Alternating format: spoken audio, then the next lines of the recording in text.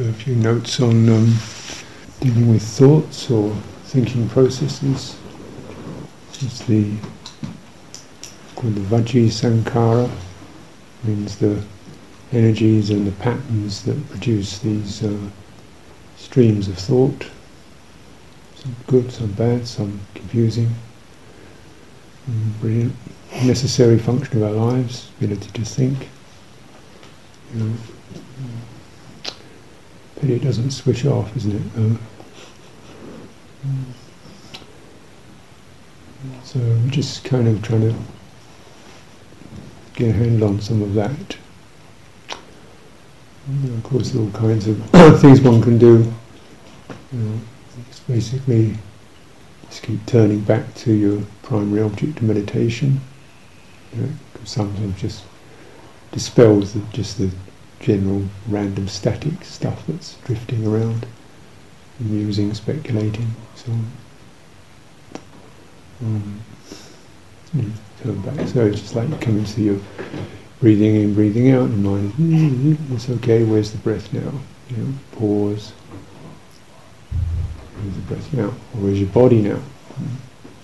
So you use this vitakka as this moment of thought when you just point back to the relevant topic. You've got to recognise why.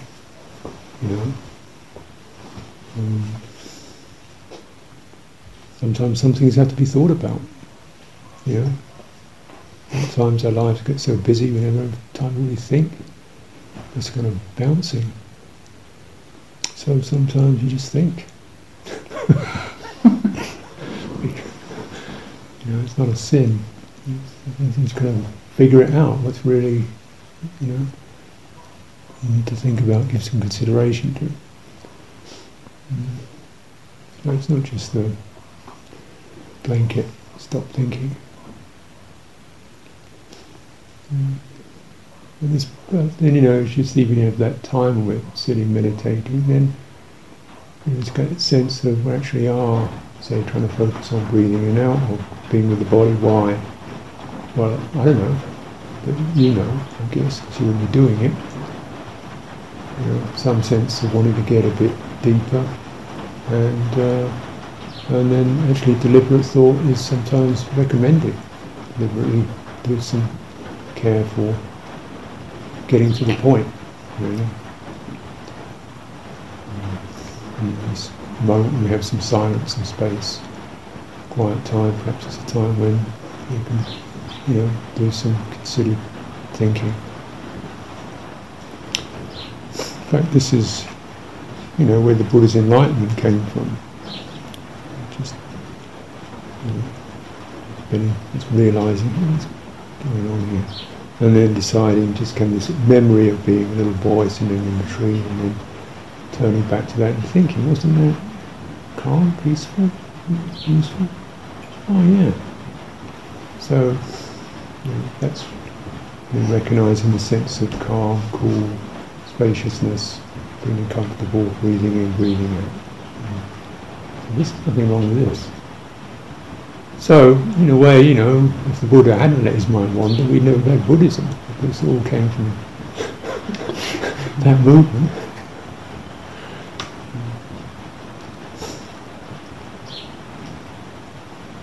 But then really, if you are thinking things through, you want to almost also listen to the quality of the mood, where you're getting a bit knotted up or frustrated or whatever. And then just take your time slowly. How's this? Considering what's in this.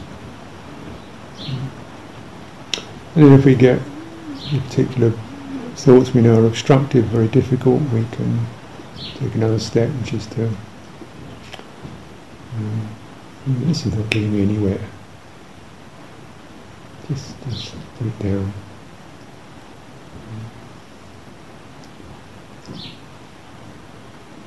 Or we can start to topics that we find ourselves impassioned by and furious about, disappointed by.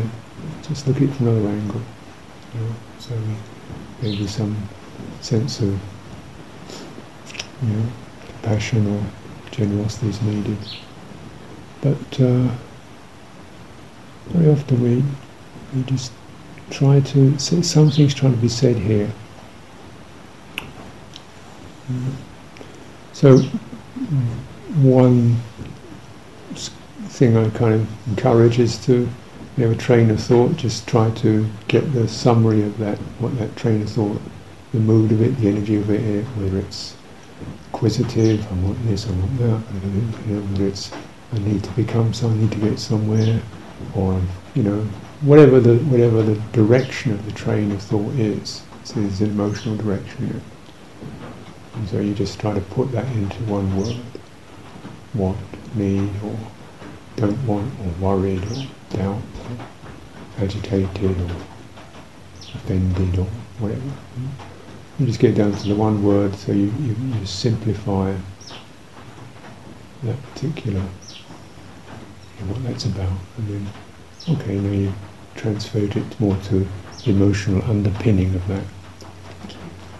And so, transferring the thought translating the thought into the mood that drives it, by just, pruning thought down to just the one theme, the theme of the propellant of that thought, just a bit of introspection. So we start to kind of trim away some of the narratives and the images and just go down to the underlying theme. And then this is the mood, bringing that in. Oh, how does this feel? So then you translate it back to the direct feeling experience. I remember saying all dhammas contact, all dhammas converge on the feeling. That's where it's getting. Okay. So this is where we pause around that mood, that feeling, and just viveka means you stop right there, best you can, and just widen, try to get the whole quality of the rising, the swelling of the feeling, of the mood, and the passing of it, swelling up. Actually, it doesn't seem to pass, so you widen a bit more, come into your body, breathe in, breathe out. So you give the feeling, the mood, some room to be revealed. And interesting enough, generally within that you begin to see there's perhaps an assumption. One needs to be something, or people shouldn't be a certain way, or I should be different than I am. That actually isn't correct. So you see the piece that needs to be let go of.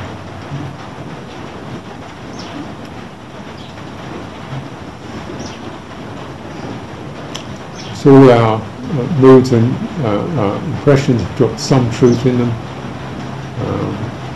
but there's often a piece that's not correct.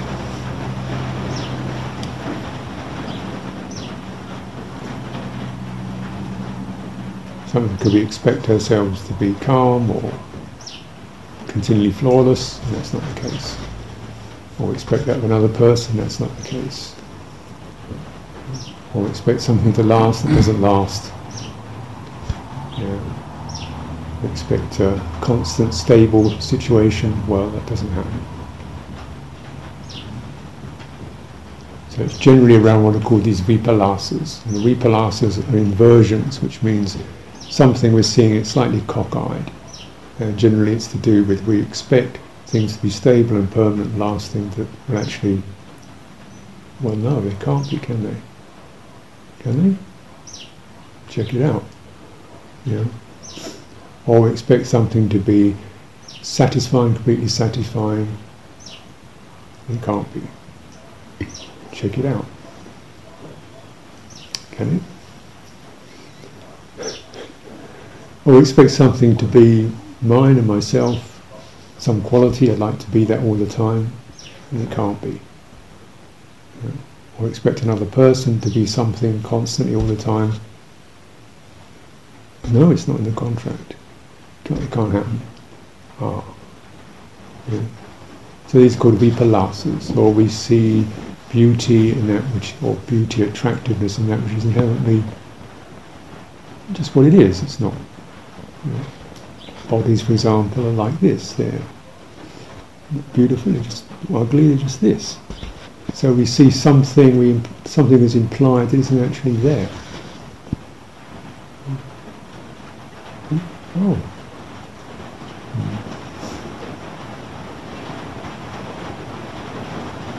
So these are called the Vipalasas. The Vipalasas are to do with perception and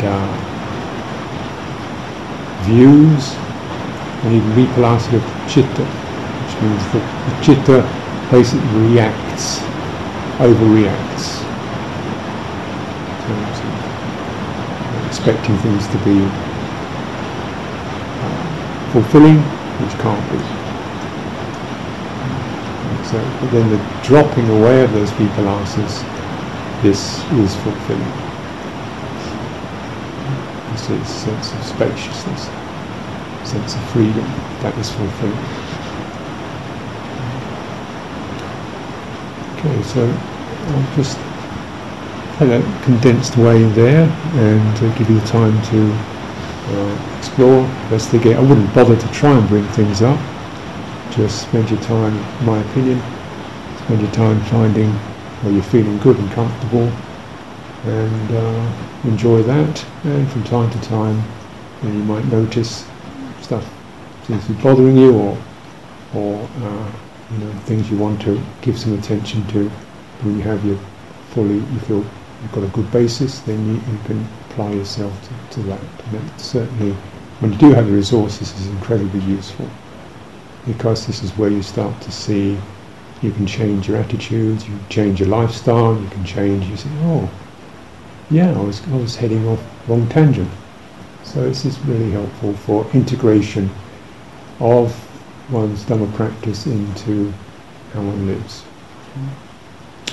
So I'll leave it there for the time being. Let's spend some time on direct practice.